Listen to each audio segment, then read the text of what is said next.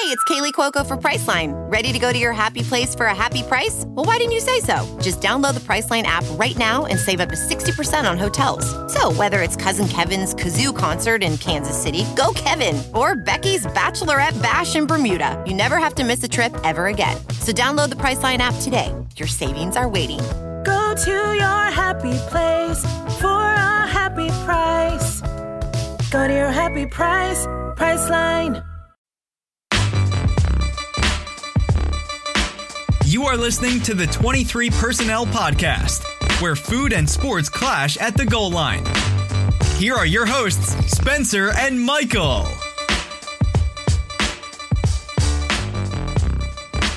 right, buddy, welcome back to another episode of the 23 Personnel Podcast. I'm your host, Spencer, joined by Michael.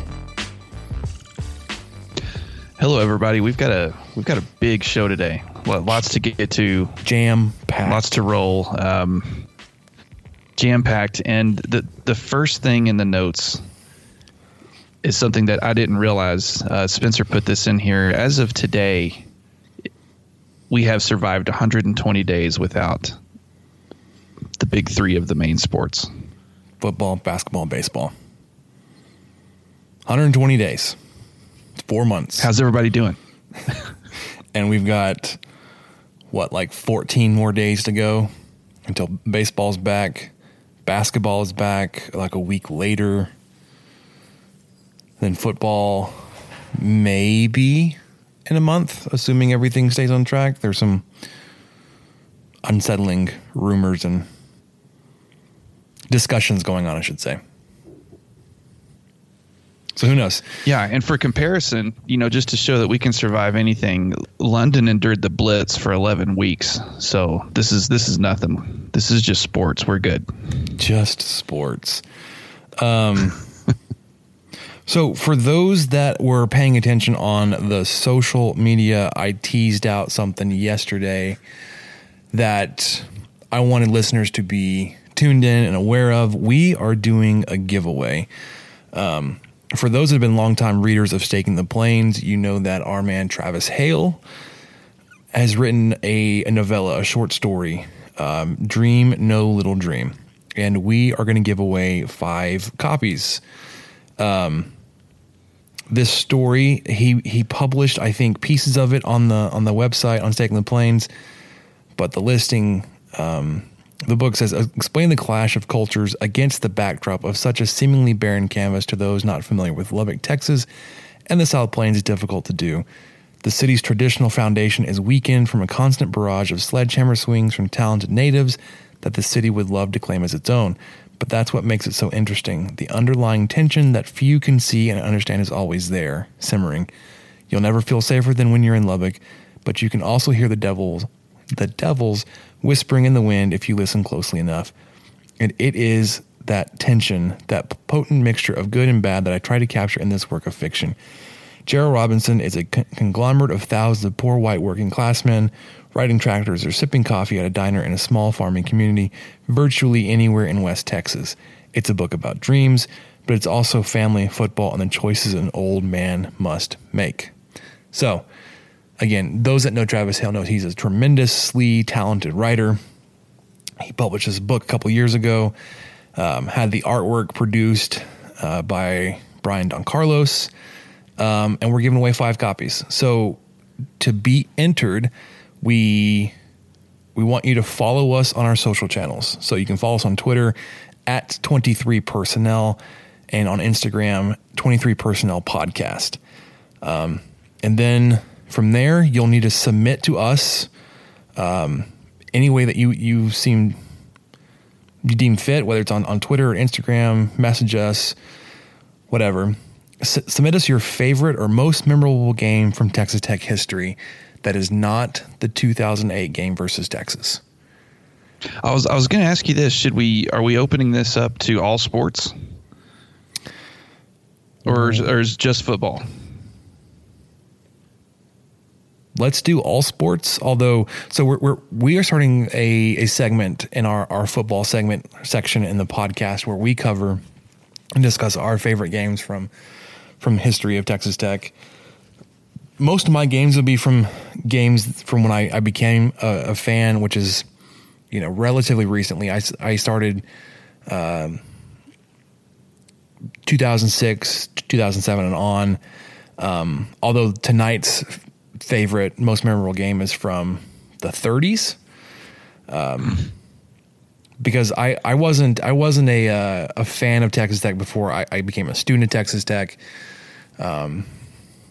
But so my selections would be more recent. Michael may have a little bit more expansion on the history there, but we want to hear from you guys. What are some of your favorite games, most memorable games from history? We're doing football, but feel free to enter baseball, basketball, whatever you have. You do that. You follow us on social. You will be entered to give for us to give you one of the copies of Dream No Little Dream. Let's say you need to have your entries in by the end of July. So July 31st at midnight, because we're going to do this for a couple of weeks. And we'll draw winners and announce us on the podcast and do all that kind of fun stuff. So like I said, you need to follow us on social. Twitter's at 23personnel, and then Instagram at just 23personnel podcast. And then you can follow me, Punts Suck, and Michael at Michael_LBK. You do that, submit a favorite game, enter to win. You can also pick up a t-shirt at teespring.com/stores/23personnel podcast. Maybe we'll consider a purchase a double entry. We'll have to figure that one out. But for now, you do those things, enter to win, Dream No Little Dream. We'll send those out beginning of August, get you prepared for the football season.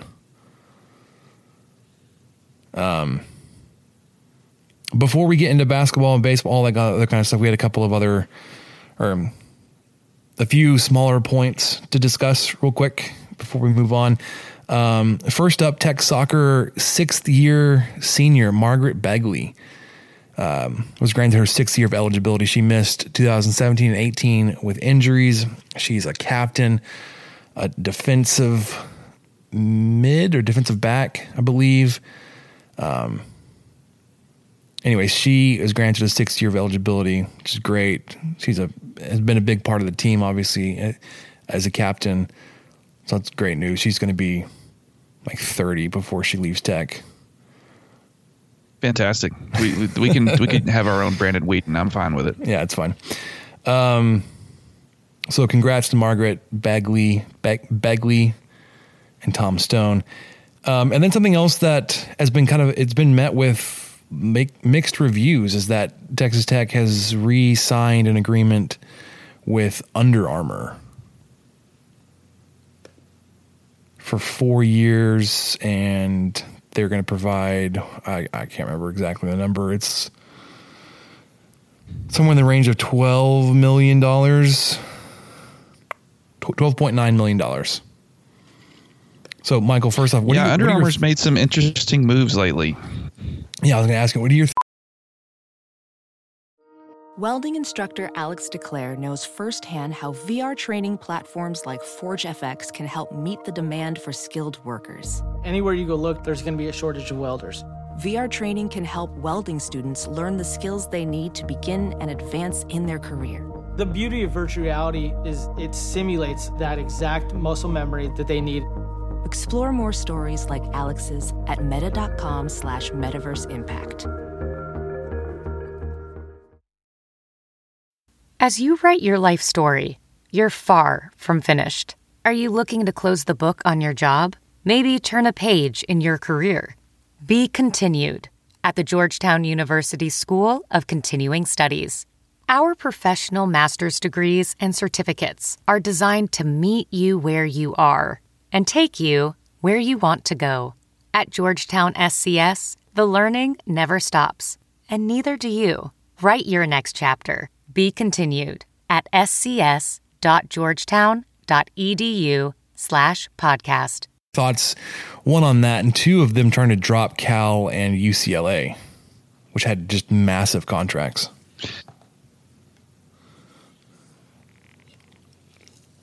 Yeah. I'm not sure what to think of all that. I think a lot of it's based on the uncertainty of the future. The good part about Tech's contract is that it's only 4 years. So, and everybody's pointed this out already. I know Gio pointed out too, but that way they can renegotiate terms if they need to. But the amount was so much less than what the California schools were making.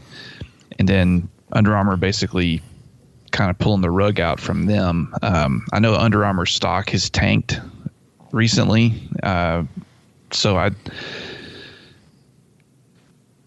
think everyone's trying to do the best that they can with such an uncertain thing.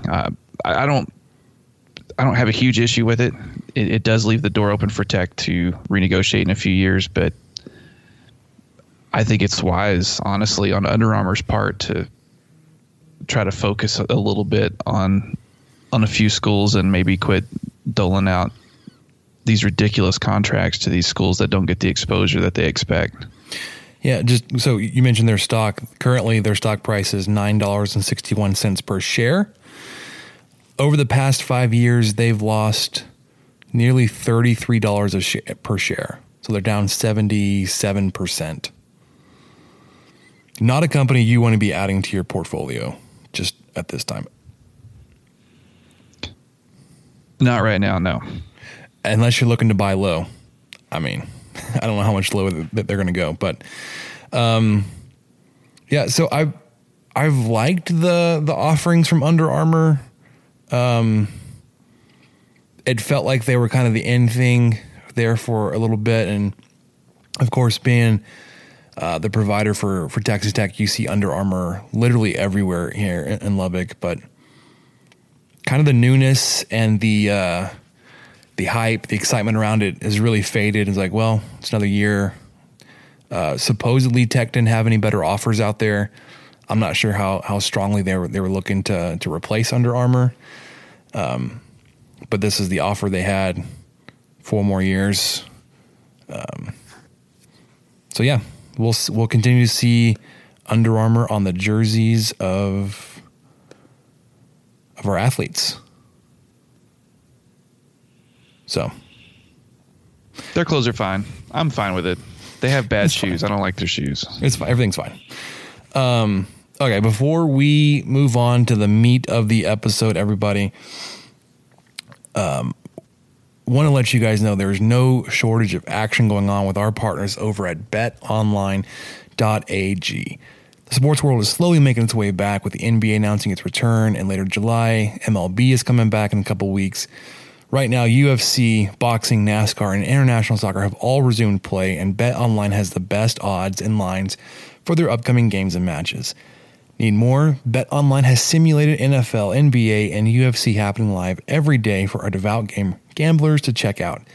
BetOnline also offers hundreds of live casino games, poker tournaments, and the best props in the business. Visit betonline.ag on your computer or mobile device and join now to receive your welcome bonus. BetOnline.ag, your online wagering experts. All right, Michael, you ready to get into some basketball? Bank it in, bro. Here comes Stevenson. Spins. Oh! And it is stuck back by the freshman sensation Smith. Pass over the top. McCormick in the crowd, stripped by Owens. Moretti on the run. Bounce pass. Here's Culver. Evans. Yes! Game over. Mooney with a crossover and the lob to Owens. Now the shot clock is at 3. Mooney spins, fires. Oh, he got it to go. Edwards with a 3. Good! What a shot, Kyler Edwards. Moretti doubled into Tariq. Owens who puts it down. Moretti. Odiasi crowbars it in. Shot clock down to 5. Got the screen. Here's a 3. Good! Culver got the separation. Oh, big shot. Stepping up big time. Dagger. Culver with the dish. Odiasi. And one. He can tie it at the line. That's it. There's a new member of the Final Four Club, and they hail from Lubbock, Texas. All right, so not a whole lot of hard news in terms of Texas Tech basketball. We did get I guess, a inkling of an update on Jonathan Kuminga and his recruitment. There seems to be at least one writer who is concerned that he may not be able to be college eligible.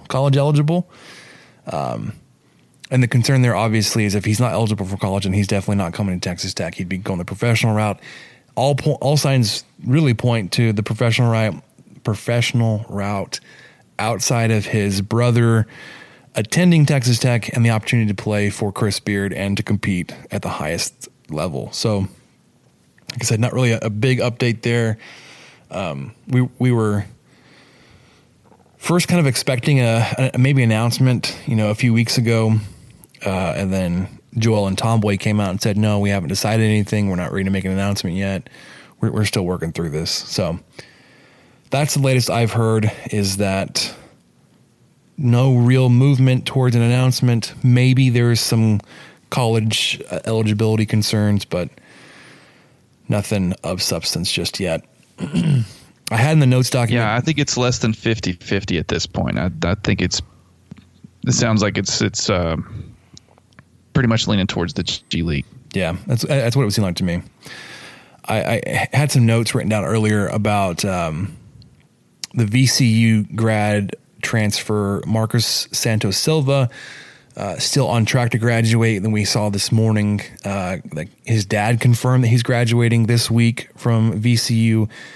So he'll be officially a grad transfer, and his move to Lubbock should be soon following, meaning he'll be eligible immediately without having to do any kind of NCAA appeals process. The other two the other two transfers at Texas Tech this year, Mac McClung and Jamarius Burton, are both still seeking eligibility. No rulings have been made on those, but at least one of the three pieces will be eligible this fall, assuming there's a season, and probably the biggest piece, right? You get the help down low and the rebounding defensive side, whereas Mac McClung and Jamarius Burton would help tremendously in depth with the guards. But I would say the most important of the three transfers in terms of production and their role in the team and how much they're going to contribute would be Marcos Santos Silva. Yeah, I agree. Down low has been an issue since Odiase has been gone. It's kind of one of those things we've said a lot. You didn't realize how much he did until he wasn't there to do it. So, Holyfield's gone. He wasn't a huge presence that we'd probably all hoped for. He did make a difference in some games here and there, but Big Russ is gone. We didn't have an experienced presence that really dominated that much last year. So I agree. This is one of the most important positions on the team that needs to be addressed. For sure. For Michael, because I know he's a huge Spurs fan, the NBA is getting ready to restart. We mentioned that a little earlier. Looking probably towards the end of the month. July 30th is the date I've heard. I've seen the restart's going to be down there in the Disney bubble, or whatever they're going to be calling it. 22 teams, 9 from the East, 13 from the West. They will finish out, I think they had, 8 games on their schedule left. They're going to play those 8 games, and then they're going to what they're calling seeding games, so they can set the playoffs. The playoffs will be in a normal format, I believe. The interesting thing is how they determine the 8th seed. And I was reading up on the NBA site today that if the 8th and 9th seeds are within 4 games of each other, they will play like a best of 2 series, where the 9th seeded team will have to beat the 8th seeded team twice to take over their spot to go into the playoffs as the number 8 seed. So the top 7 seeds are moving on just fine. If the 9th seed is within 4 games, they'll have this 2-game playoff unless the 8th seed wins the first game. If not, if the 9th seed is more than 4 games out from 8th place, then they'll just take the top 8 seeds and move on into their regular playoff format. Assuming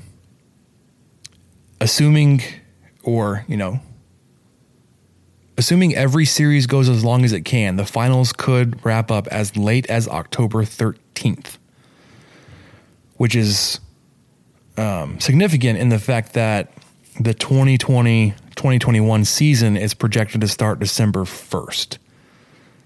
So you'd have basically 6 weeks off to get restarted, which is about how long, or it's been shorter layoff than what they've had now. Well, and what's interesting with that too is just how it's going to coincide with the fall classic. Well, everything will be up and going in the fall, right? And hopefully, if college football and the NFL and baseball and the NBA are all going, you'll have two of those sports deep in their playoffs at that point in October. And then you'll have college football and NFL potentially, like you could have major games happening every night of the week. Or, well, in the NBA, just the NBA on top of that, just so everyone knows, we're kind of having trouble with our Skype connection this evening if things seem a little bit even more off than normal. We talk about, if y'all, we're perfect. If y'all know Bill Gates, let him know we're having some issues. The 23 Pod guys could use a little bit better connection, but the NBA is actually, they're playing preseason games too. Mm-hmm. So those are going to start on the 22nd. I think they're playing, which I doubt they're televised. It's a small number. Say that again. They're playing 2 or 4 of those preseason games. They're preseason, whatever they're considered. It's hard to tell. There's about 4 or 5 per day, kind of depending on the schedule I'm looking at. Just shows all of the games. So yeah, that would probably work out. But I mean, I was looking at the schedule when it first came out. So get this, July 30th. First game out of the gate, Utah Jazz versus New Orleans Pelicans, which, okay, the Jazz have been pretty good lately, but I can take her or leave them. But the Pelicans, go Zion. They've got her guy. Yep, they've got Zion. So that's a fun watch. And then the second game, Clippers Lakers. I mean, that's practically your Western Conference Finals preview right there. Mm-hmm. So that's a great way to fire it up. So there'll be 2 games on that Thursday, and then that Friday. But both of those games are on TNT, and then the next day there will be 6 games, 3 of which look to be televised. I don't think all of them. I don't think every single game will be televised, but there may be just a way to get them. But I think I wanted to. That first Saturday, August 1st. There will be 4 games on ESPN. So just park it in front of the couch. Saturday, August 1st. It's probably going to be 109 damn degrees. Oh so my just gosh! Yes. Watch the appropriately titled Miami Heat versus the Nuggets, the Jazz versus the Thunder, Pelicans Clippers, Sixers Pacers, and then Lakers Raptors. That could be a pretty good one too to close on, but. Clippers Pelicans. I think that might be the best game of the day. Dude, anyway, that would be good too. I'm pretty excited. Yep, and as not as like a huge NBA fan since like 2010, 2011. A lot of the guys I've followed playing college ball are big time contributors now in the league, and it's drawing my attention back into the NBA. And then, of course, you got the Mavericks, who just they tinker with their roster enough to be like, it always feels like just a completely different team, especially with Dirk having been retired now. And they got Luka, and now they added Kristaps Porzingis, that guy that we played, that Texas Tech played in the tournament. Jalen Brunson is on the Mavericks now. I can't remember the team he played for. Was it Purdue? Or Tech did beat Purdue, right? But who did Jalen Brunson play for? Dan's probably I don't know. Screaming at us. He played for Villanova. Did we play Villanova? We lost to Villanova. Yeah, we did a couple years ago. We didn't play them last year, did we? No, we lost to them. We lost them in the Elite Jordan Eight. Gray and Keenan Evans and everybody. Justin Gray. Anyways, okay. So they won the whole thing, though. Yeah, they're pretty good that year. So the NBA getting ready to restart here about a week after the baseball restarts. We'll get to baseball here in just a second, but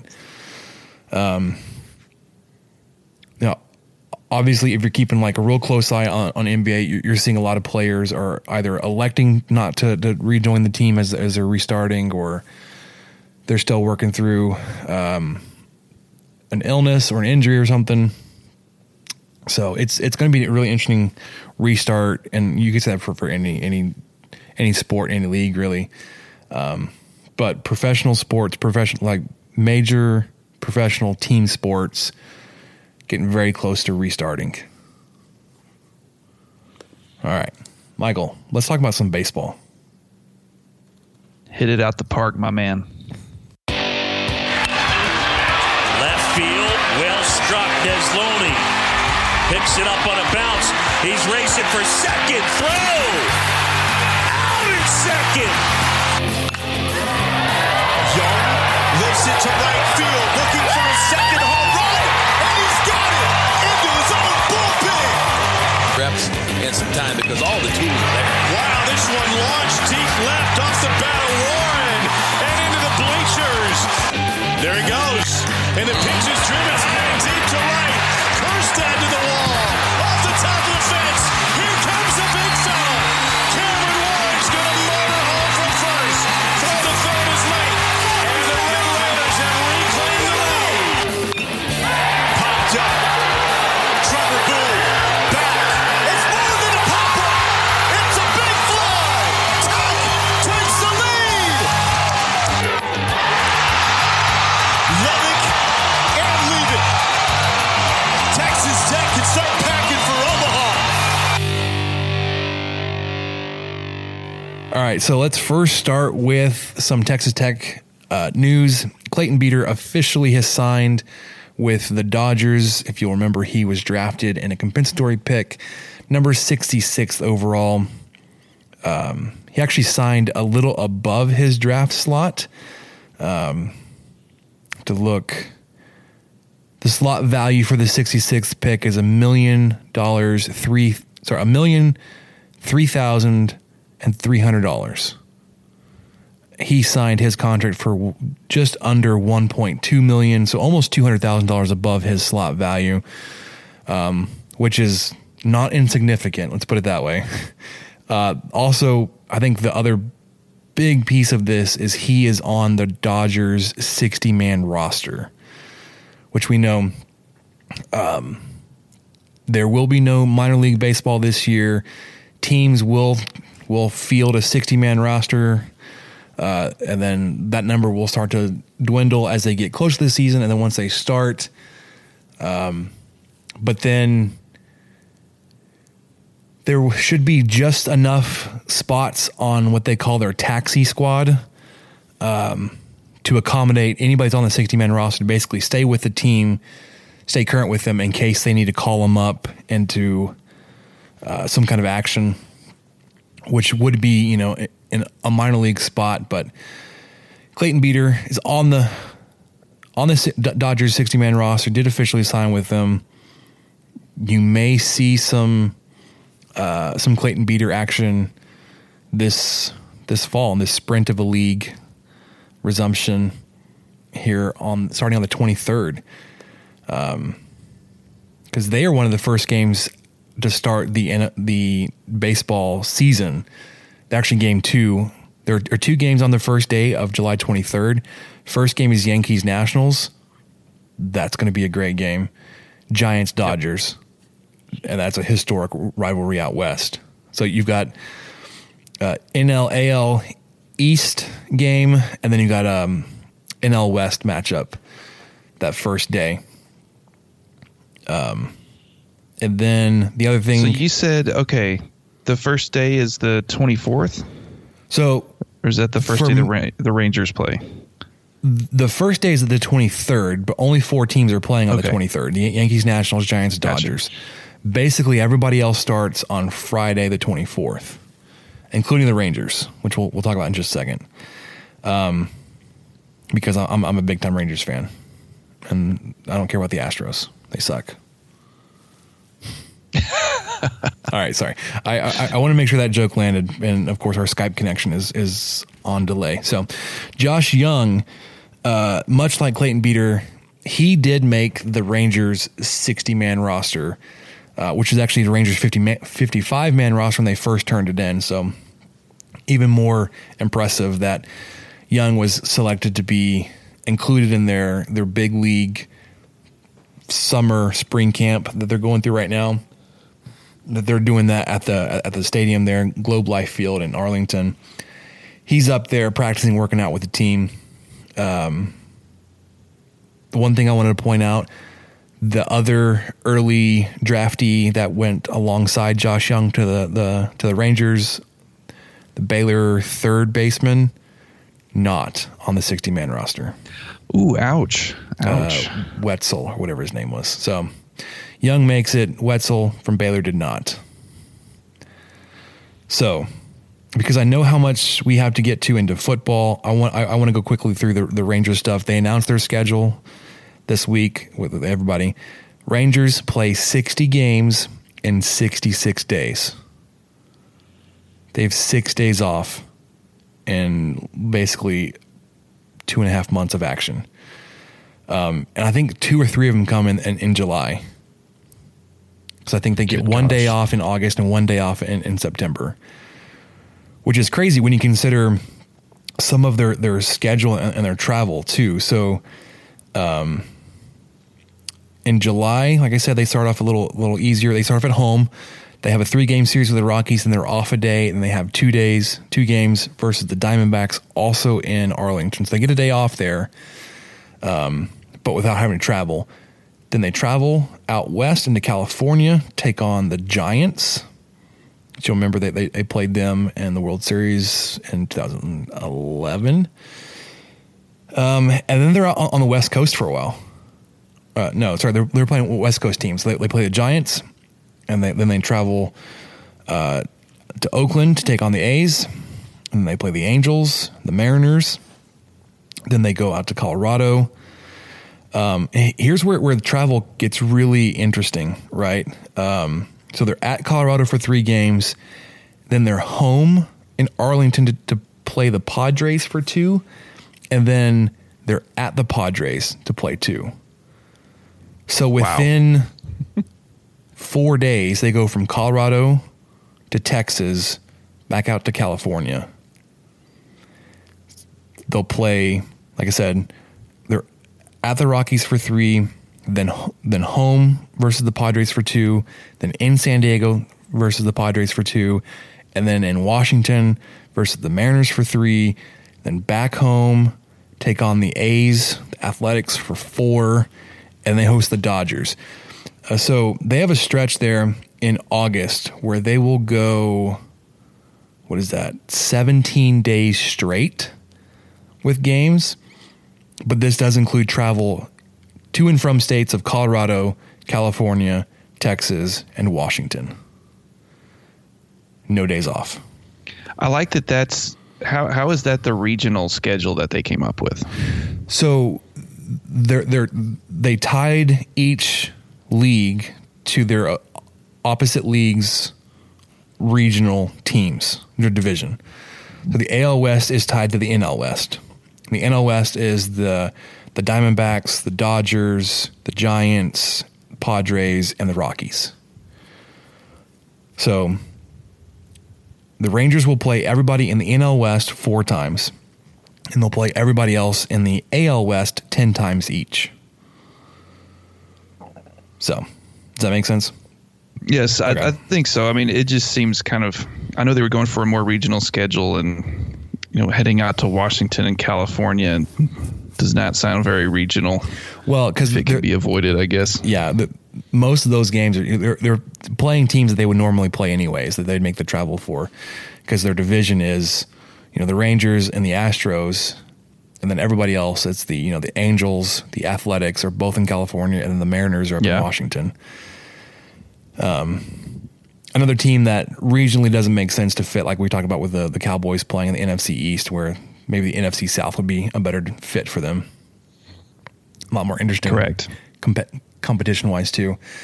And then September is where it gets really interesting because, as we talked last time, the 60-game season's obviously going to be more of a sprint. So they play 26 games in September in 27 days. Of those 26 games, 24 of them are against AL West teams. So you could go from last to first in a heartbeat because, yes. Well, here's the other interesting thing. They don't play the Astros until September. And then they play 10 games versus the Astros in these 26 days. You play them 10 times. Ooh. You've got the Mariners 4 times, the Angels, 7 times. The only weird thing is you've got the last 2 versus the Diamondbacks in Arizona, sandwiched between. So you'll be at Houston, and then you'll go to LA to play the Angels for 4, and then you'll kind of work your way back and get to Phoenix and play the Diamondbacks for 2, and then home for the final 4 versus the Astros, which is a great way to end the season, especially if you're somehow still competing for a playoff spot to take on the Astros, or competing to knock them out of the playoffs. Does September look like that for almost every team, or is there? I mean, I would imagine it's not just for the Rangers. I'd imagine there's a lot of. That's just kind of how the schedule is going to shake out. Is there's going to be a lot of interdivisional play for everybody in the month of September. So you may have, you may be swapping positions every 3 or 4 days. Who knows? I mean, it could be like every few hours. That's true. Depending on when other at the games. End of every game. Oh, yeah. Well, the Rangers have dropped to second now. And they didn't even play a game, or they dropped from first to fourth without playing, or they've risen from. They haven't played a game in 3 hours, and they dropped 3 spots. Yeah. I would assume, I haven't gone through everybody's schedule. I would assume everybody's kind of backloaded like that. They get a lot of divisional play to end the season, which then obviously makes the last month of the season super important and super intriguing to watch and keep an eye on, just because of how much movement you could get. Like I said, the Rangers are playing 26 games in 27 days. 24 of those are against divisional opponents. So you get almost half of your season done in 3 weeks, or almost 4 weeks. Could be a lot of movement. Quite a lot. So excited for that. That one actually starts before the NBA. We'll see. Like I said, the first games will be the 23rd. Rangers play on the 24th. They actually have 2 games versus the Rockies that are considered summer camp games on the 21st and 22nd. So the Rockies will come into town a few days early. They'll play a couple of scrimmages, basically. Then the season will start on the 23rd. Rangers will open up Globe Life Field on the 24th with 3 more versus the Rockies. So, with that, I know that was a lot of baseball or a lot of Rangers talk, but let's talk about the Tigers of the Cooper Little League Modified T-Ball division. Because, I'm a big Billy Chapel fan. How are your Tigers doing? Oh, we are terrible. We are 7 games in. We were the first game. We were the first team to get to 7 games, so we had a very front-loaded schedule. And I was really optimistic after leaving the first game, even though we lost. I was like, we're not going to lose every game.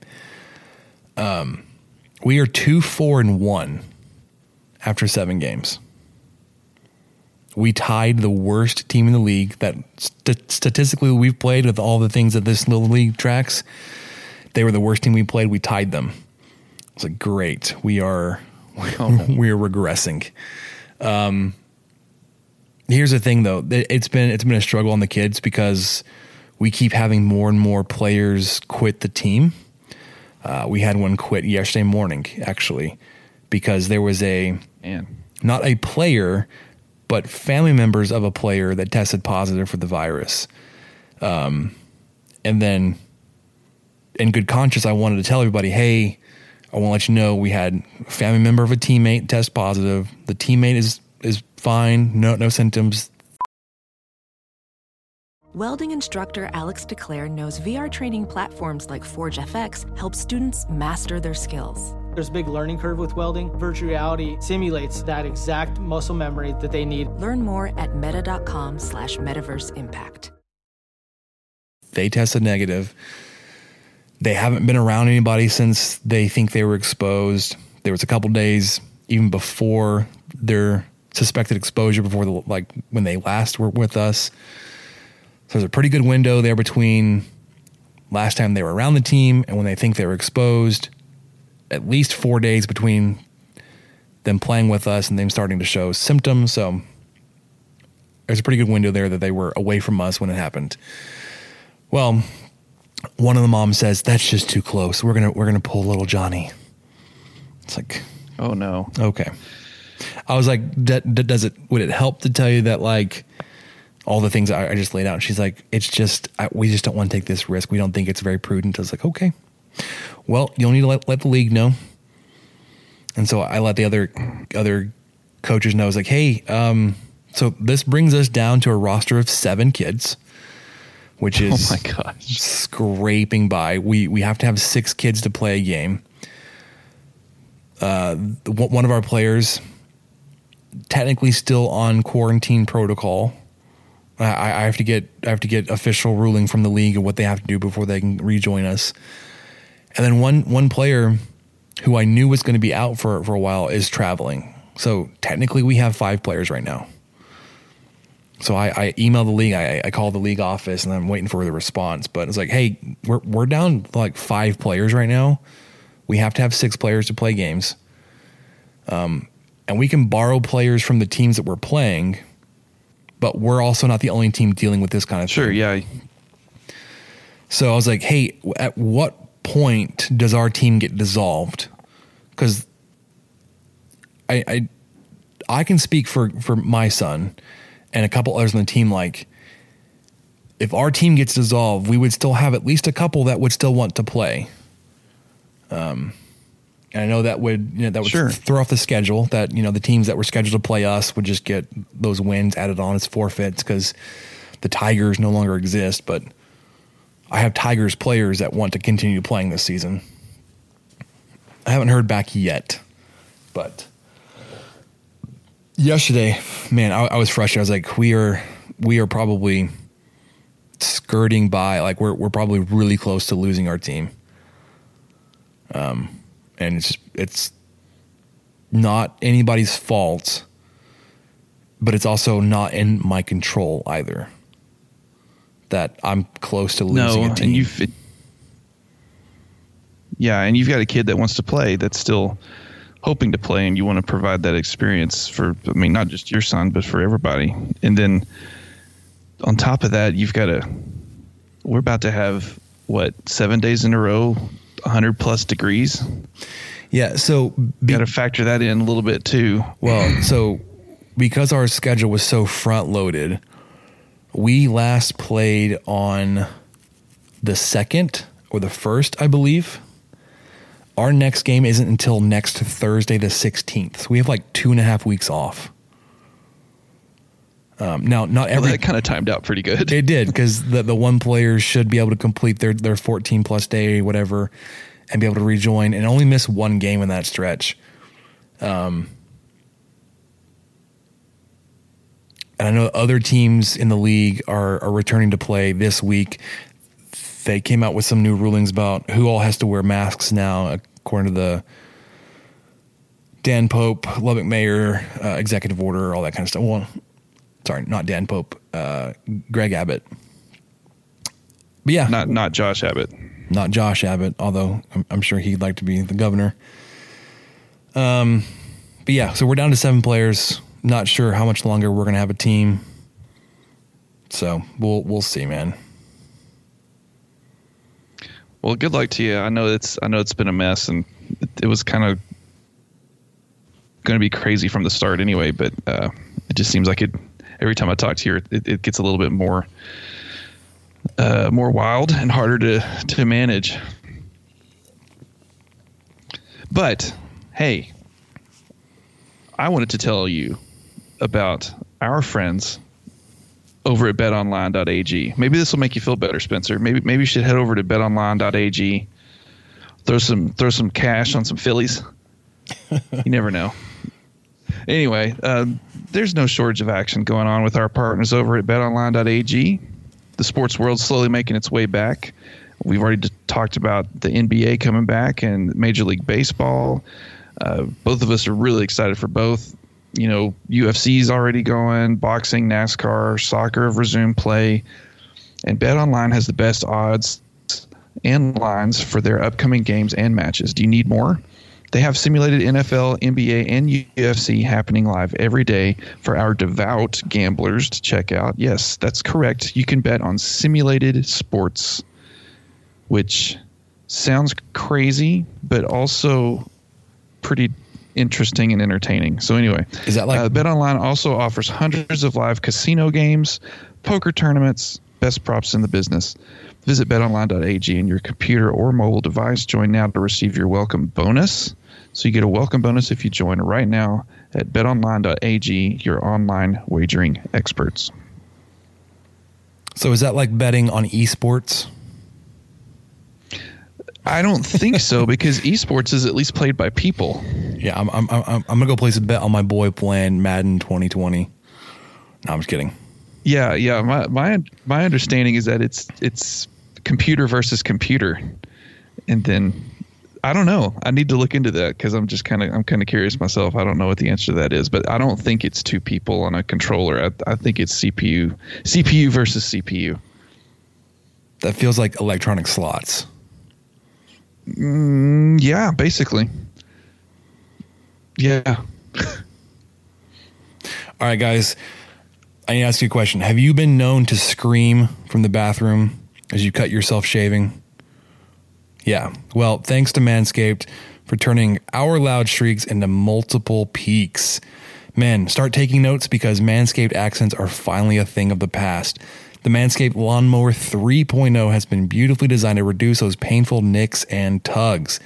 This is obviously their third generation trimmer featuring advanced skin safe technology, so you keep your bad boys nice and smooth. The Manscaped engineering team obsesses over technology developments to provide you the best tools for your grooming experience, and they spent over 18 months perfecting the greatest ball hair trimmer ever created, and just released the new and improved Lawnmower 3.0. When I tell you about this is premium, I mean premium. The battery will last up to 90 minutes, so you can take a longer shave. Let me just say, 90 minutes. You're not keeping up with maintenance there. 90 minutes is a long time. It's a long time. Water resistant technology allows you to shave in the shower too. One of the coolest features is the LED light, which illuminates grooming areas for a closer and more precise trim. Let's not forget about the charging stand. Show your mower off loud and proud because this intelligently designed stand is a convenient charging dock powered by USB. You need to try this out for yourself. Get 20% off plus free shipping with the code armchair at manscaped.com. That's armchair, ARMCHAIR at manscaped.com. Get 20% off and free shipping with the code armchair. 20% off, free shipping, manscaped.com. Use code armchair. Your balls will thank you. So, Michael. Dude, that was great. With that, let's talk about another kind of ball. Let's talk about some football. He is back to pass, pressured immediately, kind of flings it up there. He's stopped up in the air and intercepted. Oh, he hit the upright again. He missed it from 19 yards. Welker takes it at the 11. He's going to try to get to the right sideline, breaks the tackle. He's got running room at the 30, the 35-40. He's the midfield, the 45-40. He may go. 25, 10, touchdown, Red Raiders. Davis Webb, the freshman, screen underneath Derek Ward, breaks the tackle, still running up the sideline, turns on the juice, touchdown. So So Harrell in the shotgun from the 28. The throw goes to the right side for Crabtree. It's caught. He breaks. Oh, he's the worst. Touchdown, Red Raiders. Unbelievable. Touchdown, Red Raiders. Michael Crabtree has done it. Let the scoring begin. All right, so biggest news of the week, of the summer, of the offseason, Patrick Mahomes signs a $500 million contract extension. With a B. $1 billion with a B, my dollars. friends. Now the highest, he's the $500 million man. Richest professional sports contract in the history of U.S. sports. 10 years, worth an estimated $503 million with all the incentives. It's $477 in guarantee mechanisms, and gives the ability for Mahomes to have outs if the guarantee mechanisms aren't exercised. No trade clauses. That comes from Ian Rappaport. So, since this news came out on Monday, literally lining basically every sports talk, radio, TV show, every segment, talking about Patrick Mahomes, and it's been fantastic. Dude is getting paid. Yeah. I don't know if I've heard a negative comment yet about he's paid too much. And I think part of it is because while this contract is super rich for Mahomes, it also is very team friendly and allows the team to maintain pieces around Mahomes. He even went on to say in one of the interviews that, you don't want to be the guy that takes up all the money. You want to be able to have guys around you, and that's what I was trying to do. But still, like I said, is getting paid. The contract structure, the payout on this thing is fascinating to me. So he gets a $10 million signing bonus this year, and there are still some pieces of his current contract where he's going to make something like $40 million the next couple of years, whatever. His base salary in 2020 is $825,000, both the signing bonus of $10 million. Next year, 2021, his base salary is $990,000, but this is when the roster bonuses starts kicking in, and this is a payout that he receives if he is still on the roster. So starting in 2021, it's $21.7 million. So his salary for 2021 is $22.8 million. Oh my God. 2022, let's just say his take-home pay goes up to $29.5 million, essentially. 2023 jumps up to $40.45 million. Drops down a little bit in 2024 to just under $38 million.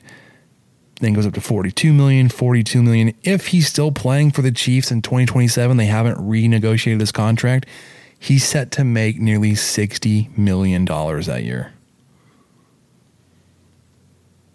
I love it. I'm with you. Absolutely love it. It's a crazy amount of money, but he's a crazy talented,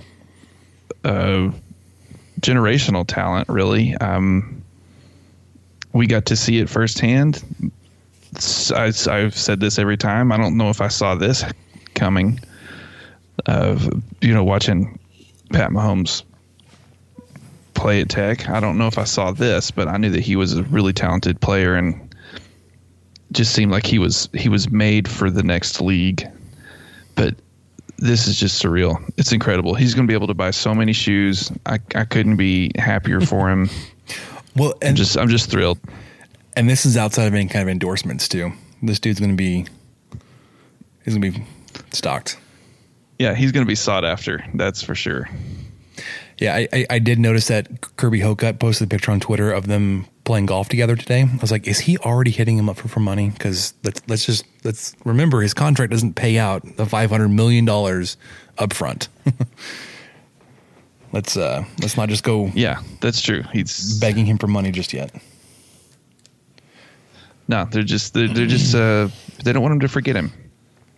I saw some interesting thing today on this. Randy Moss. Sorry, I think Randy Moss had an interesting thing today where he said that in his prime, if he would have played with Pat Mahomes, he thinks he would have caught at least 30 touchdowns. Which he played with Tom Brady in 2007 and set the record at 23. So 30 is not a whole bunch off. And he said something like, if I had a quarterback like Mahomes that could get me the ball downfield, like the way that Mahomes can, I could have scored 30 touchdowns in a season. And I don't think that's so much a shot at Brady as saying just their talents are different. And Mahomes has got the arm talent to hit receivers accurately deep downfield.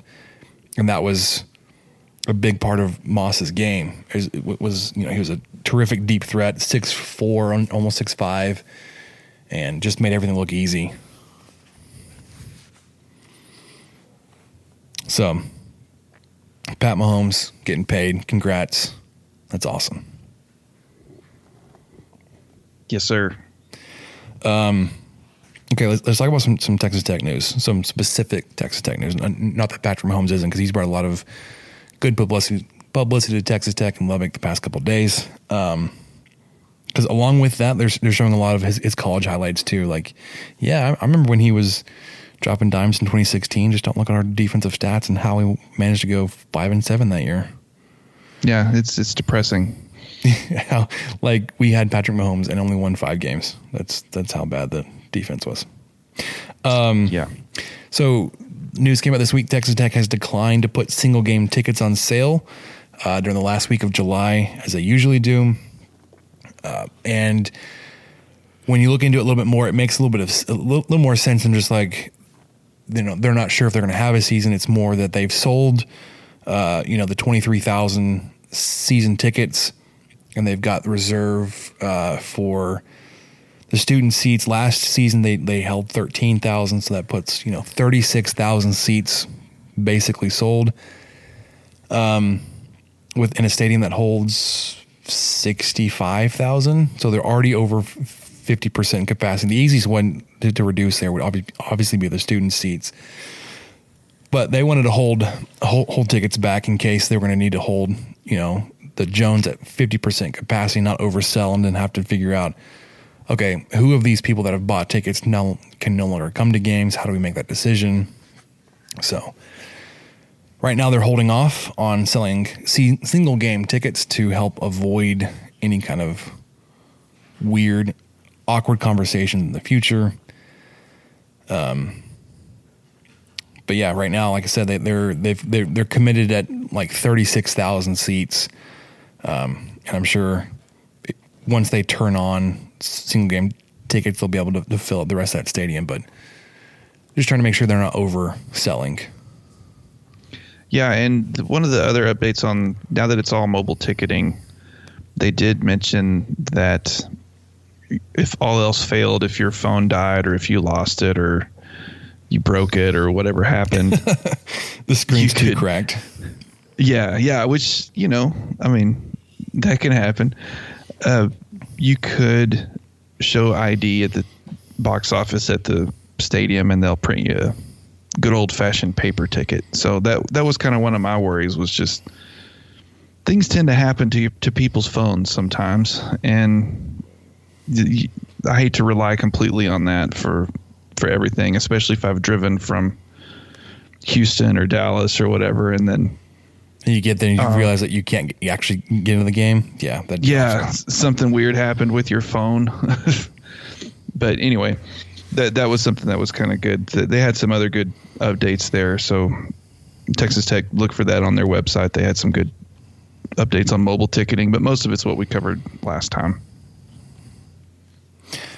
Other news is that a LSU defensive back grad transfer, Eric Monroe, announced his commitment, intentions to transfer to Texas Tech this past week, or I guess on the 27th.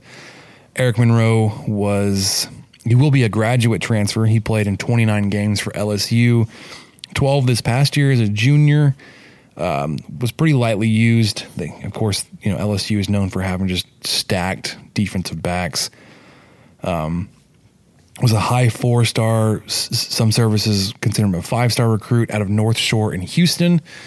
Chose the Tigers over Texas A&M and obviously a bunch of others. He redshirted his freshman year, then sophomore year, his redshirt freshman sophomore year was just plagued with nagging injuries. But yeah, Eric Monroe, defensive back, transferring into Texas Tech, will be eligible immediately. 5'11", 209. It's a pretty good size defensive back. Yeah, and thanks to Kevin Cosgrove, he's Tech's linebacker coach right now. He spent the 2019 season in Baton Rouge as a defensive analyst. So I know that some of us have made fun of analysts over the years, but hey, Tech got one that had built a close connection with Monroe, and that's pretty much exactly why he's here now. Mm-hmm. So it'll be good to see him out there. Maybe we won't have a converted tight end playing safety or something. Maybe we'll have an actual safety playing safety. So. Pretty excited about that. A talented one at that. Update that we've last heard, the 23 players and staff who have initially tested positive are all considered recovered or recovering. It's good that they're on the path there, getting better. And then a little bit of like head scratching news. Wide receiver Caden Leggett was arrested for street racing. Apparently he was on the loop or something on the highway, had some kind of drawn out map on a napkin or something. And I don't know. It's just a weird story. Grateful it's not like Title IX related, but also just kind of like, what are you doing, man? Yeah, I mean, and also grateful that it didn't result in an accident or anything awful with that. Absolutely. But like you said, it's more just of a head scratcher than anything. I'm not sure what. Come on, man. I want to know what kind of car he has. Yeah, now I do. Yeah, I was like, what do you think you have that you're going to be street racing in? Yeah, if he's got like a Platinum F250 GTFO, man, just go pull a cattle trailer. Don't be racing on the loop. He's rolling coal, man. One more point before we get into the 2020 season. We mentioned this last time, but Baron Morton did compete in the Elite 11. He ended up finishing 10th out of the 20. And I had some stuff from the 24/7 guys that were covering it. They said Morton made a big move in the recent 24/7 Sports most recent rankings update and showed why this week at the Elite 11 camp. Texas Tech commit has an athletic, projectable frame and has more arm talent than we had initially anticipated. He can make all the throws, and as he fills out, he should continue to improve his arm strength as well. The Eastland, Texas native is currently the number 10 ranked pro-style quarterback. Obviously, that's going to be moving up in a little bit. And then Charles Power, the 27 Sports national recruiting analyst, said he might not have had the best.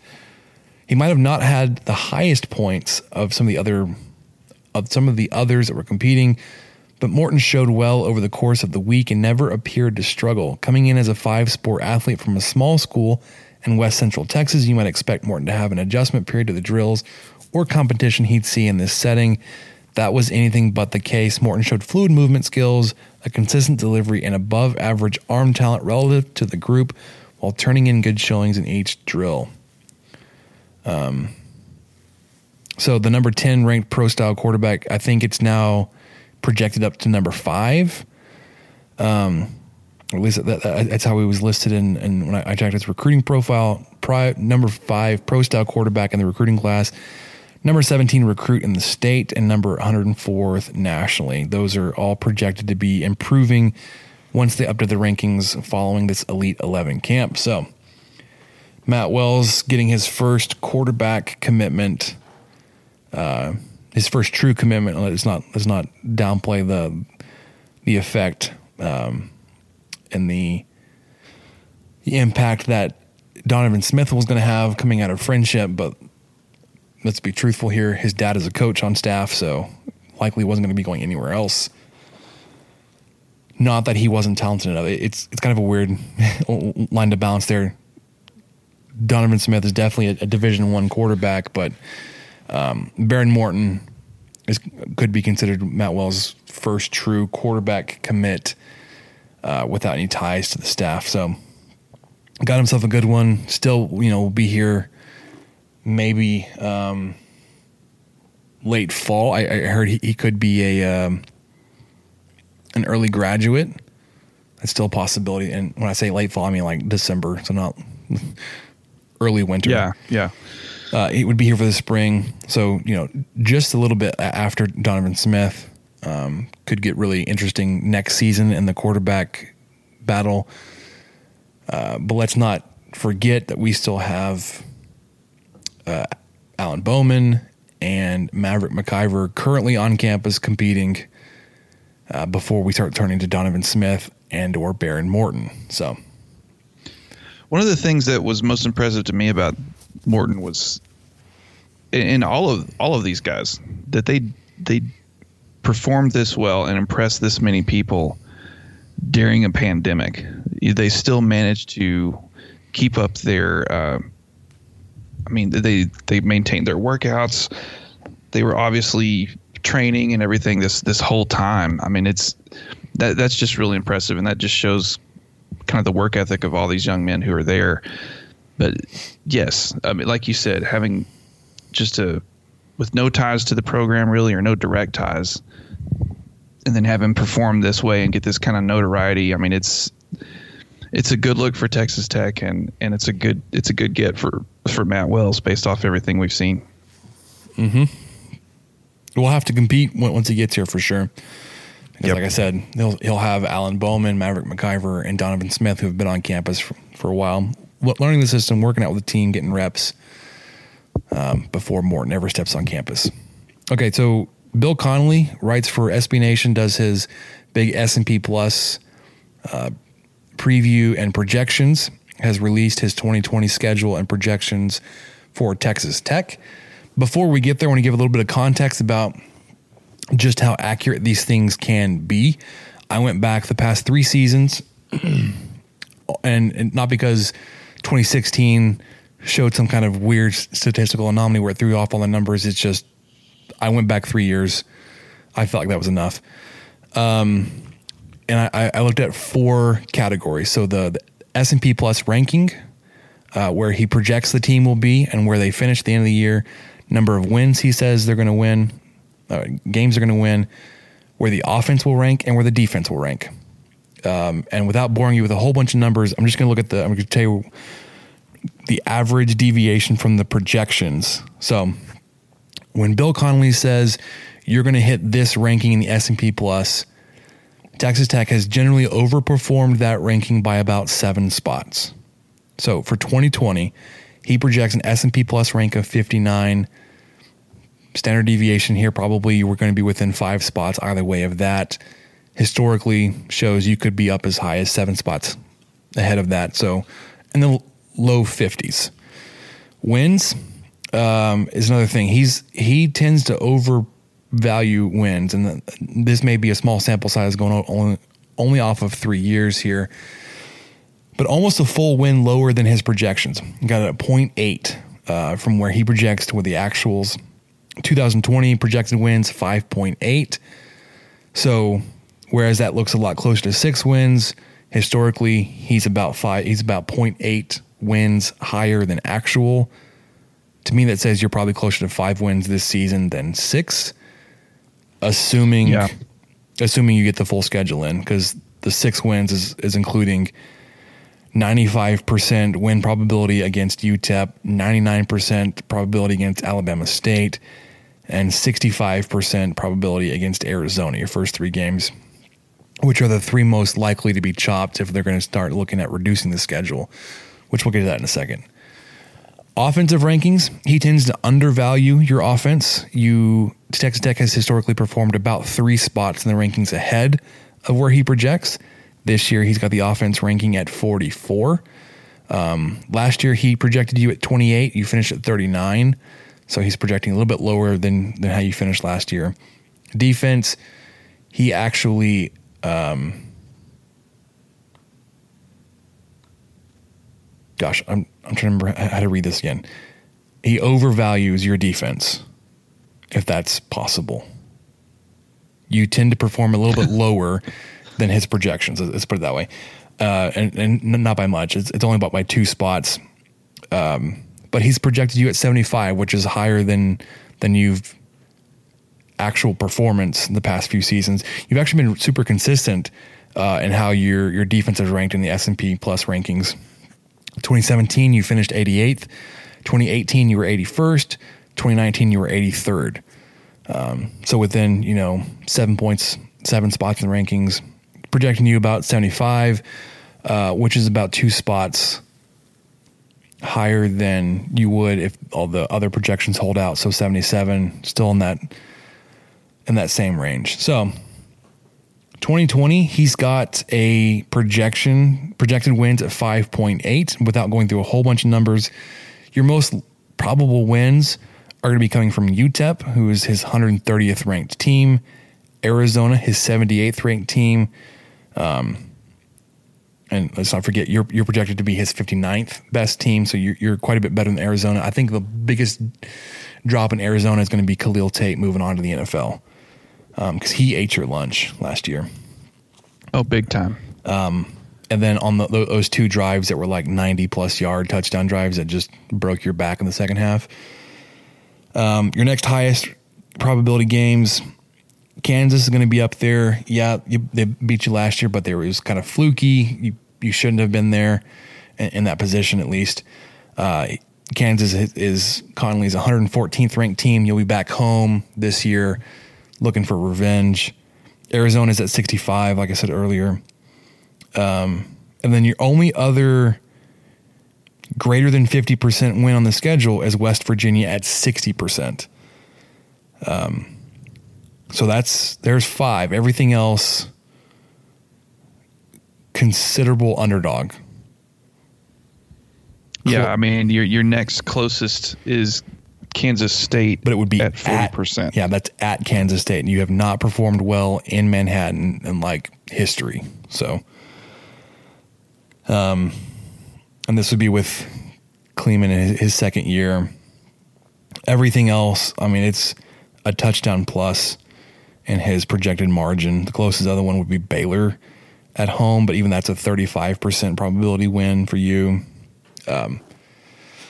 So without getting, too far into all these numbers and projections and all that kind of stuff, conference wins, I think assuming you play a full 12-game schedule, I see you closer to the 5-win total than 6. And then probably start to field all kinds of questions about, well, I know it's only been 2 years, but was Matt Wells the right choice, especially when there were questions surrounding that when he was hired because of other candidates that were floated out that didn't get an interview, that wanted an interview, all that kind of stuff. So, Michael, do you have any thoughts? Oh, yeah. I mean, it's obviously early, but do you have any thoughts on these S&P Plus projections?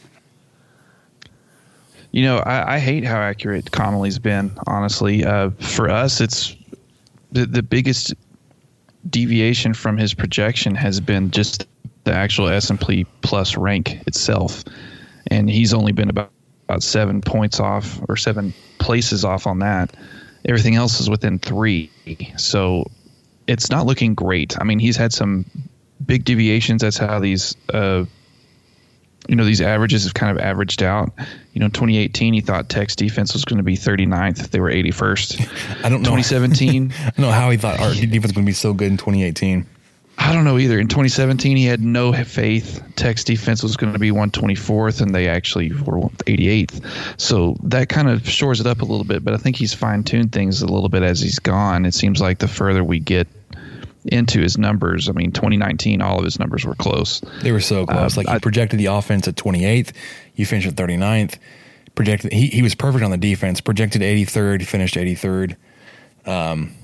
Your team ranking at 61st. You finished at 54th.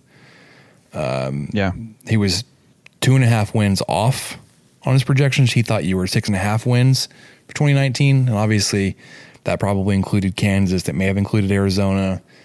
Well, that's even, I mean, I would almost say it's even more impressive because that's under a new coach. Mm-hmm. Who knew exactly for sure what Yost and Patterson and Wells, what they were going to be up to with this personnel in a new place. A similar system, but new place, new people. I think that I'm with you. I mean, the 5 wins is that's kind of where I'm leaning. That's where I've been leaning for a while. Whenever I allow myself to think that we're going to get a football season, that's kind of where I'm at. I mean, the Arizona one's not guaranteed. Weird things happen, but at least it is a home game, and Tech does have 7 home games this year, so that's helpful. So I'm kind of leaning towards the 5 myself, but my mind can change. We'll see. Yeah, and obviously this is all assuming that Texas Tech is going to get 12 games in this season. We've already seen one league postpone the season. They haven't canceled it. The Ivy League has come out to say they're postponing the season. They could pick up some of their fall sports in the spring. Did see somewhere that several Power 5 conferences are exploring the option to play a 9+1 schedule. So there are 9 conference games plus 1 regional group of 5 or FCS game. The interesting thing about that would be that the home Power 5 school would be responsible for travel and making sure that the incoming team had all the medical testing and all that kind of stuff provided for them. On top of obviously the contract to play the game, because I know some of those games are a big payday to help float the FCS athletic department budgets. But that seemed unlikely in the scenario. Like if they're going to be reducing games, it seemed like that was going to be the most unlikely, that they would just reduce down to a conference only schedule where you'd play your 9 conference games. I don't know how that's any different than playing the 9+1 besides other than it just reducing exposure potential by 1 game. We're talking about 9 games versus 10, and a regional team that's traveling in, you're probably getting somebody like Rice or SMU or Sam Houston State or whatever it could be. Like you're probably not playing New Mexico or New Mexico State. You're not crossing state lines or anything like that, at least here in Texas. Obviously we're keeping a close eye on this. The more people you talk to, the later we get into this, especially in the state of Texas with how things are going here, there's a lot of growing concern about just the state of fall sports seasons happening as currently scheduled. Okay. Yep, I'm seeing a lot of that too. The Ivy League is, as most of y'all remember, were the first to pull out of March Madness, and I think they got kind of railroaded because there weren't a lot of teams that was Harvard maybe going to make it. I don't know. They got kind of drug on Twitter for, oh, okay, well, you're not going to the party that no one's invited you to. That's great. But anyway, then not long after that, the whole thing was canceled. So, I mean, they sometimes seem to be a little bit ahead of the curve on this, and so some other schools may start to follow suit. We were talking about this in the Slack chat the other day. I think I would be surprised if just a normal football season happens. I really don't know how it can, to be honest. I think pros have a better shot because they're employees, and they can be asked to do certain things, and they're making millions of dollars to do these certain things, whereas these kids are, they're just scraping by, a lot of them. So, and they're everywhere. They're all over the place right now. And you can't have them come back yet in a certain way. Or, I mean, most of them are back, but then there's just still logistical issues with it. So anyway, the logistics are insane. I can't see how it could happen. I think all it's going to take is a couple of presidents of some kind of prominent schools to say, we're going to push football back to spring. If the OUs of the world or the LSUs or the Notre Dames or somebody, if they start pushing their weight around about, let's look at this, let's look at changing something up, then I think that it's going to start happening pretty quickly. And I really would be surprised if it doesn't. It's just not going to be a normal season. There's no way. Yeah, it feels like very much like what you were saying, that it's just going to be a domino effect. And we've seen the first one with the Ivy League, not that they play any kind of meaningful or impactful football, and at least in this region that we care about.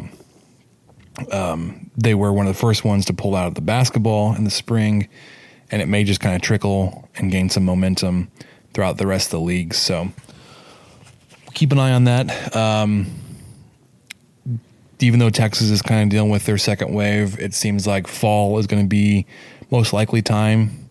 Obviously, as a flu and respiratory illness and sickness diseases seasons come up, that's when the virus could come back for a true second wave, or however they're considering that. But that would be, right in line to disrupt college athletics in the fall. Yeah. All right. So something we mentioned way back at the beginning of the episode, we are going to start looking at our favorite games from Texas Tech history. I mentioned mine was going to be from the 1930s, and this all was spawned by, it was a tweet I saw. I can't remember who asked for it, but they said, what is one of the most interesting or fascinating sports stats that just entertains you or amuses you every time you look at it? And I remembered this game. I learned about it a while ago, but the 1939 football game versus the Centenary Gentlemen from Shreveport, Louisiana. This game... The Gentlemen. The Gentlemen. This game sets and holds 13 NCAA records. It's been dubbed the craziest game in college football history. 77 punts, 0 points, 13 NCAA records. So, oh my gosh. Let's talk about how a game that ended in a 0-0 tie could be one of my favorites. One, if you look at the uniforms from the 39 Texas Tech football team, they're fire, dude. Like, if we those are solid. I was surprised. I saw this the image that you posted. One, it's a really good quality photograph, and two, it just completely misled me. I thought, well, this obviously is not the team from 1939. This isn't pre-World War II Texas Tech football, is it? It is. It looks great. Those uniforms are awesome. It looks like much sooner. There is a uniform, a picture I've seen of these uniforms in color, and I believe that Seth has it as one of the header images for the website, or it's on Stake in the Plains somewhere, and I'll have to dig around and see if I can find it. But it's a fantastic uniform. It's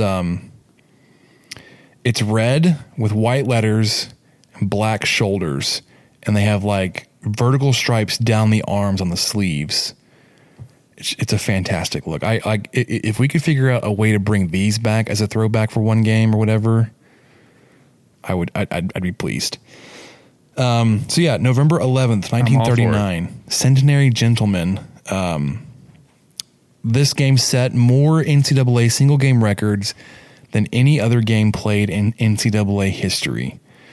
So if you're not familiar with what happened, this game was played. This article says very, very far from perfect conditions.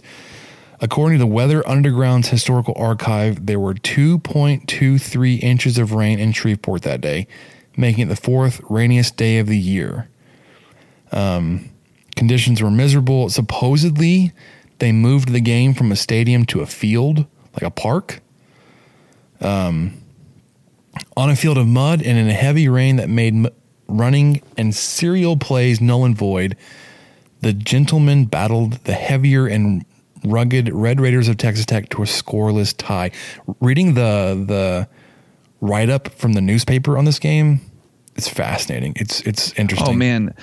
I forgot where it was the other day, but I stumbled across some old school sports reporting from the 30s and 40s talking about baseball. Yes, it's in completely different style of writing. It's very interesting. Okay, so how does a game set a record for 77 punts? Let's tell you what. Because of the rain, the weather, I'm not even sure how this strategy came up, like was thought of. But they were like, screw trying to run the ball, screw trying to throw the ball. That they were playing the odds that they would punt and the other team would fumble it, and they'd either be close enough to kick a field goal or be able to scoop and score, basically. So Centenary received the opening kickoff, returned it to their 13-yard line. On their very first play from scrimmage, they punted the ball. So they set the tone. They set the tone early. Texas Tech ran 2 plays and then punted the ball on third down. They said, with traditional offense ineffective at best and dangerous at worst due to injuries and turnovers, of which there were many, the best option for gaining field position was to boot the ball downfield and hope the returner either muffs the punt or fumbles the ball in the return. Regardless of the absent proof of efficacy, both teams went all in on the strategy, punting a combined total of 77 times, with 67 coming on first down. This means they said, nope, punting the ball on their very first play of their possession. 67 times. There was one stretch in the second half, there were 22 punts in a row. I bet. So back and forth, punt, oh my gosh, punt, punt. I bet that all 11 people in the stands were just riveted. I don't know, what if this kind of game happened now, what the reaction would be from the crowd, fans, from the broadcast booth. They'd be like, I'm not even sure what's going on. They'd probably send somebody out and interview the coach on the sideline as it's happening. What is going through your mind right now? Why are you punting on first down? Because it's first down and we punt on first downs. Yeah. So, okay. Of those 77 punts, 42 were returned. 19 went out of bounds. 10 were downed. Only 1 went into the end zone for a touchback. There were 4 blocked and 1 was fair caught. Of the ones that were returned, of the 42 that were returned, 14 were fumbled. So 42 punts returned, 14 of those were fumbled. 6 of those fumbles were lost. But even when that tactic of trying to get the turnover, neither team could close the deal. Obviously, the game ended in a 0-0 tie. There were 2 field goal attempts in the game. Conditions made the kicking near impossible. Centenary's attempt from the 11-yard line missed. On the last play of the game, Texas Tech lined up for a game winner from the 18-yard line. So both of these field goal attempts were from inside the 20. Unfortunately, the kick traveled just 12 yards, rolling to a stop on the 6-yard line. The game ended with 30 yards of total offense. And this is what's rad. 31 yards for Centenary, -1 for Texas Tech, and a 0-0 tie. With that, the age of the punt-first offense was over before it could ever begin. Centenary would finish the season 2-9-1, while Texas Tech would go on 5-5-1. So of those 13 records, here what they are. There are 4 individual records. Most punts in a game, 36 by Charlie Calhoun of Texas Tech. Dude put some leg into this game. Most punting yards in a game, Charlie Calhoun, Texas Tech, 1,318 yards. Most punt returns in a game, 20 by Milton Hill, also of Texas Tech. These are all the individual records are held by Texas Tech. Most combined punt and kickoff returns in a game, 20, Milton Hill. The team records, most punts, both teams, 77. Most punts in a game, 39, held by Texas Tech. Most punt returns in a game, 22, Texas Tech. Most punt returns, both teams, 42. Fewest plays in a game, 12, Texas Tech. This record's tied to the next one, which is the fewest plays allowed.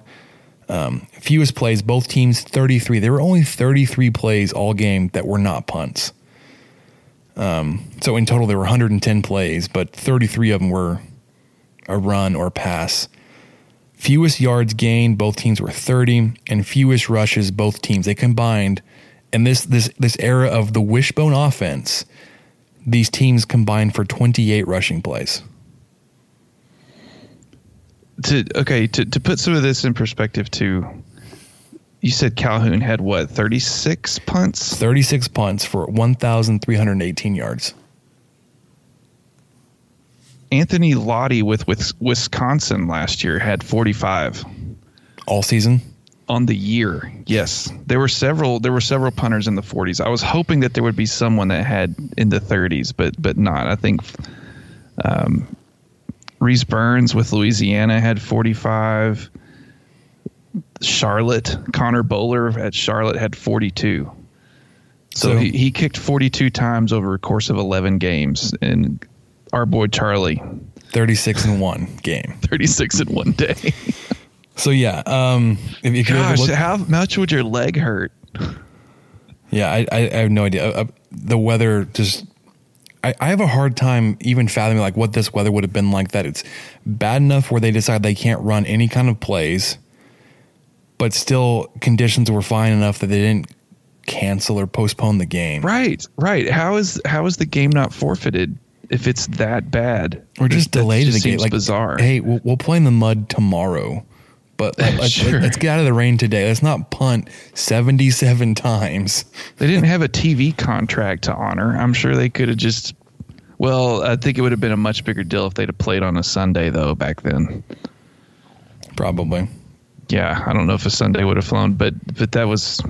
I'm with you. It just seems like if it was that unsafe, if it was the field was that bad, if the conditions were that terrible, what referee didn't just say, okay, let's just call this. No idea. So that's my first favorite game of Texas Tech history. Not a game I saw in person. Every other game that's going to be on my list, I've seen it live, whether in person or on TV. None of them are like recorded games and all that kind of stuff. So next time we'll look forward to hearing from Michael. We have enough games on our list that we'll probably double up going forward. We decided to only do one because of how much other stuff we had on the docket for tonight. Obviously, we'll have to see what some of your submissions look like. Remember, we're giving away 5 copies of Travis Hale's novella, Dream No Little Dream. To be entered, you have to submit one of your favorite games and follow us on social media. Obviously, there will be some overlap, but we'll have to do some research into some of your games and talk about those as well. Yeah. And before we wrap up, I've got one last thing. We talked about it last week. As you guys know, we are part of the Armchair family, part of the Armchair Podcast Network, armchairallamericans.com. And they want to do something good. They want to do something good for people that could need some help. So there is a scholarship. And following the senseless murders of Ahmaud Arbery, Breonna Taylor, George Floyd, and countless other black community members at the hands of police officers, we want to ensure we do what we can to make a tangible impact on the communities as we grow. Armchair Media will be issuing 4 $500 scholarships per semester to aspiring black creatives. If you've ever been dismissed as having a, quote, unrealistic career path, if someone's kind of put you down for your dream, something you're trying to do, if you've ever butted heads with parents or teachers because they don't recognize exactly what you want to do with your life, if you feared to express yourself or put your work into the world due to potential backlash, we strongly encourage you to apply. We recognize that there are creatives out there who may have bypassed college to pursue other avenues, who didn't get into college because their passions didn't translate to collegiate testing, or who did not have access to the financial means to pay for college. This is why there are only 3 requirements for eligibility. You must be a black creative, 1. 2, you must be under the age of 21. And 3, you must submit a project. It could be graphic design, photography, writing, audio, video, journalism, creative writing, anything in some sort of creative medium to scholarship@armchairallamericans.com. Please send your creative piece of work to scholarship@armchairallamericans.com, and you will be entered to win one of 4 $500 scholarships.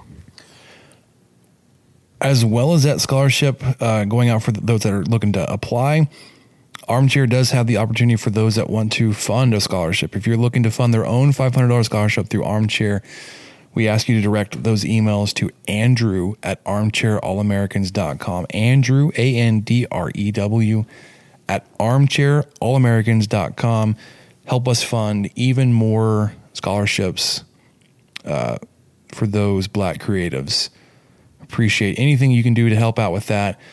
Those that are looking for the application for this, remember to apply at scholarship@armchairallamericans.com. and submit your project or portfolio. So, Michael, with that, let's wrap up with what we learned. What did we learn, Palmer? I don't know, sir. I don't know either. One big thing I learned, I just wrapped up a big project here at the house, 23 Personnel South HQ, built a backyard shed, and it took... You did, man. It looks fantastic. You did a great job. This is classic Spencer, falls in the category of a project where I way underestimated how much effort and time this would take. I thought this could be a weekend project, just a few days. And it's been, it took about a month from start to finish, or it's 3 weeks. But this was something that I spent probably 2 full days on to start, and then a few hours here and there throughout the week or weekends.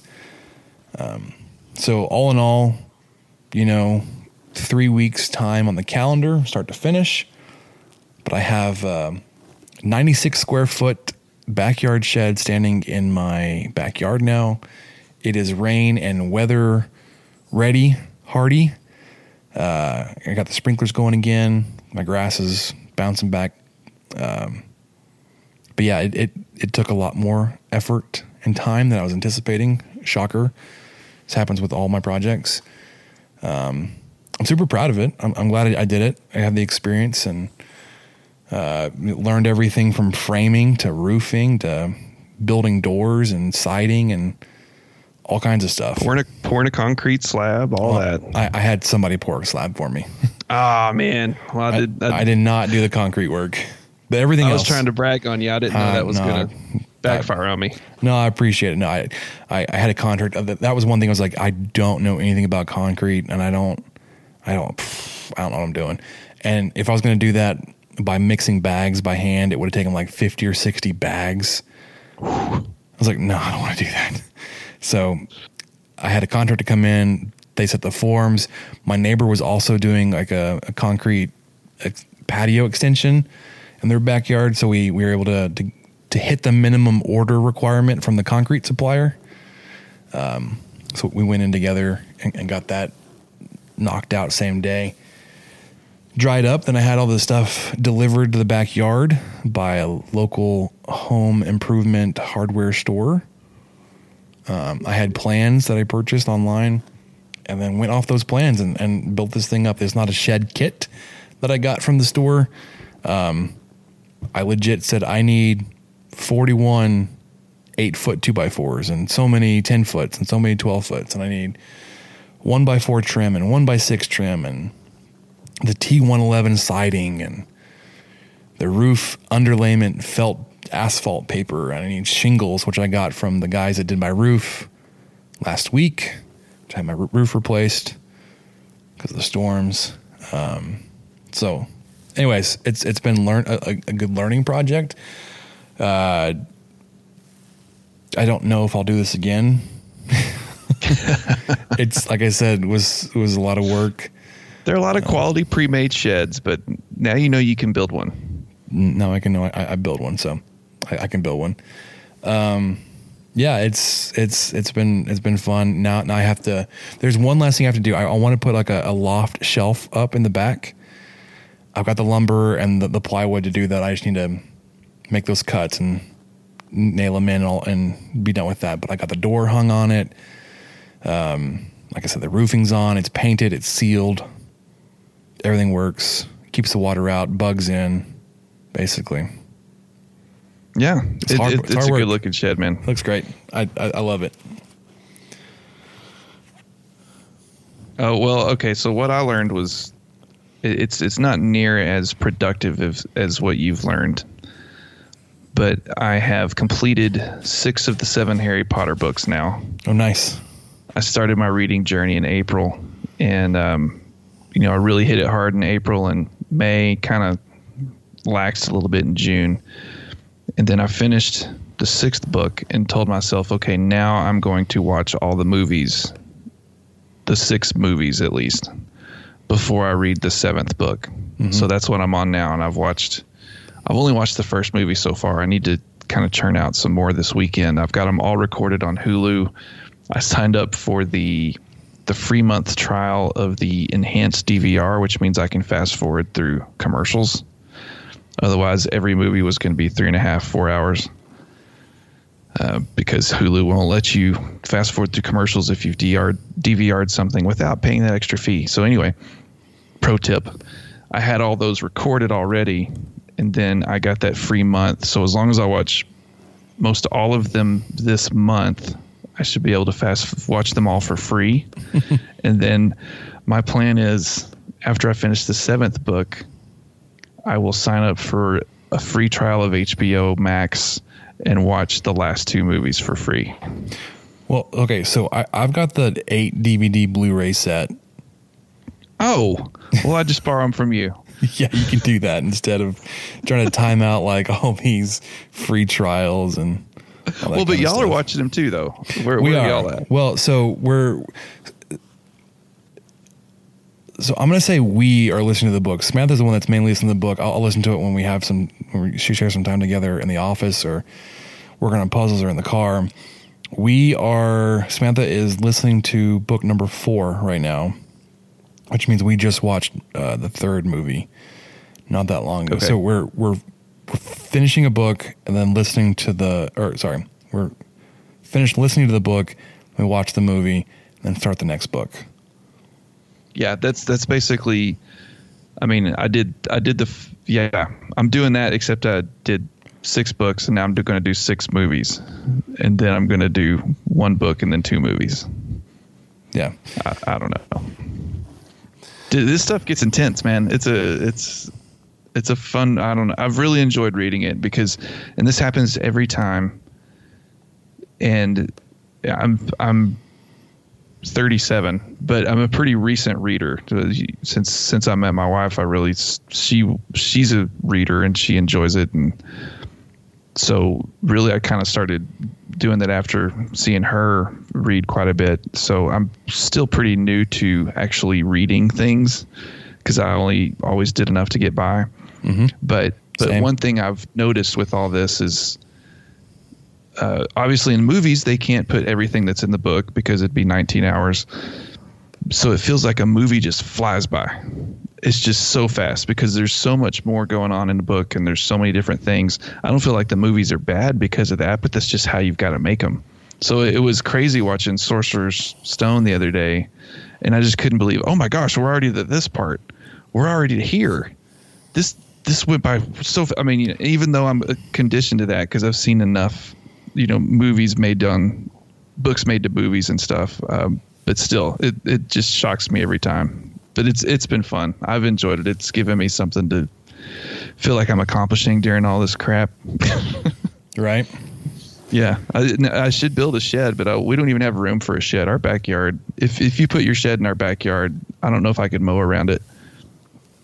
Well, you don't have to just weed eat around it. You don't have to build one as big as I did. The website I got this from, I think, goes all the way down to like 6x6. So you can do small ones. I was looking for something that would reduce the amount of like weird cuts I'd have to make. So all of the plywood and the siding are in 4x8 foot sheets.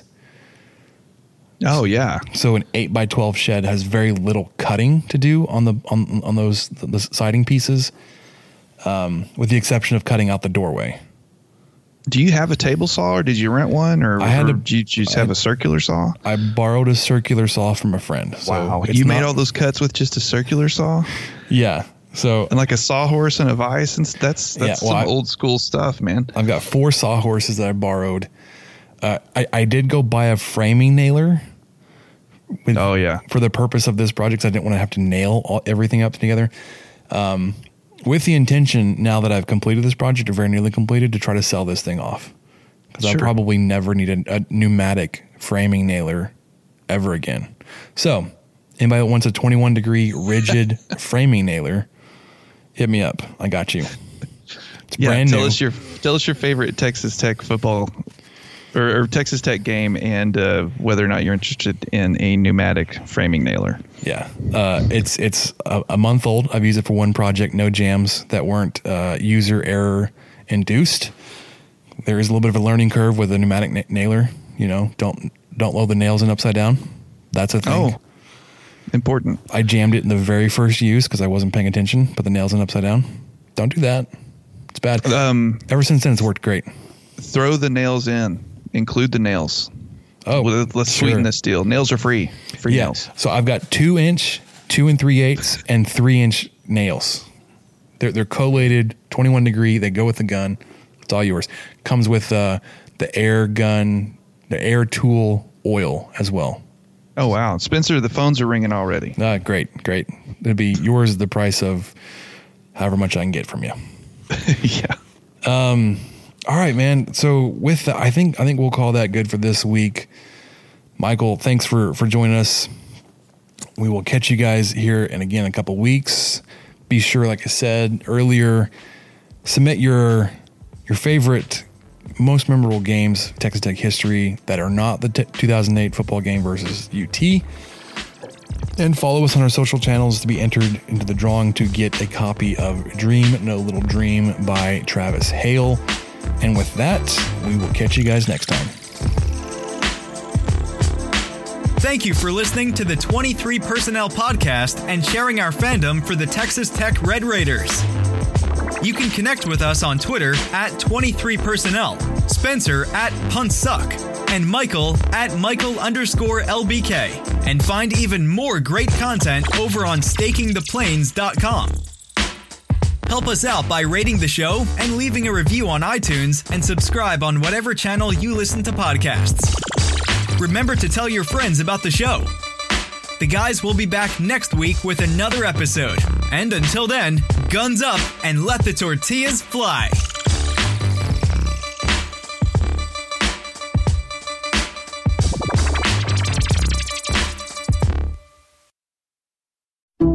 Some people just know the best rate for you is a rate based on you with Allstate. Not one based on Carol. She's more focused on hitting a high note than the car in front of her.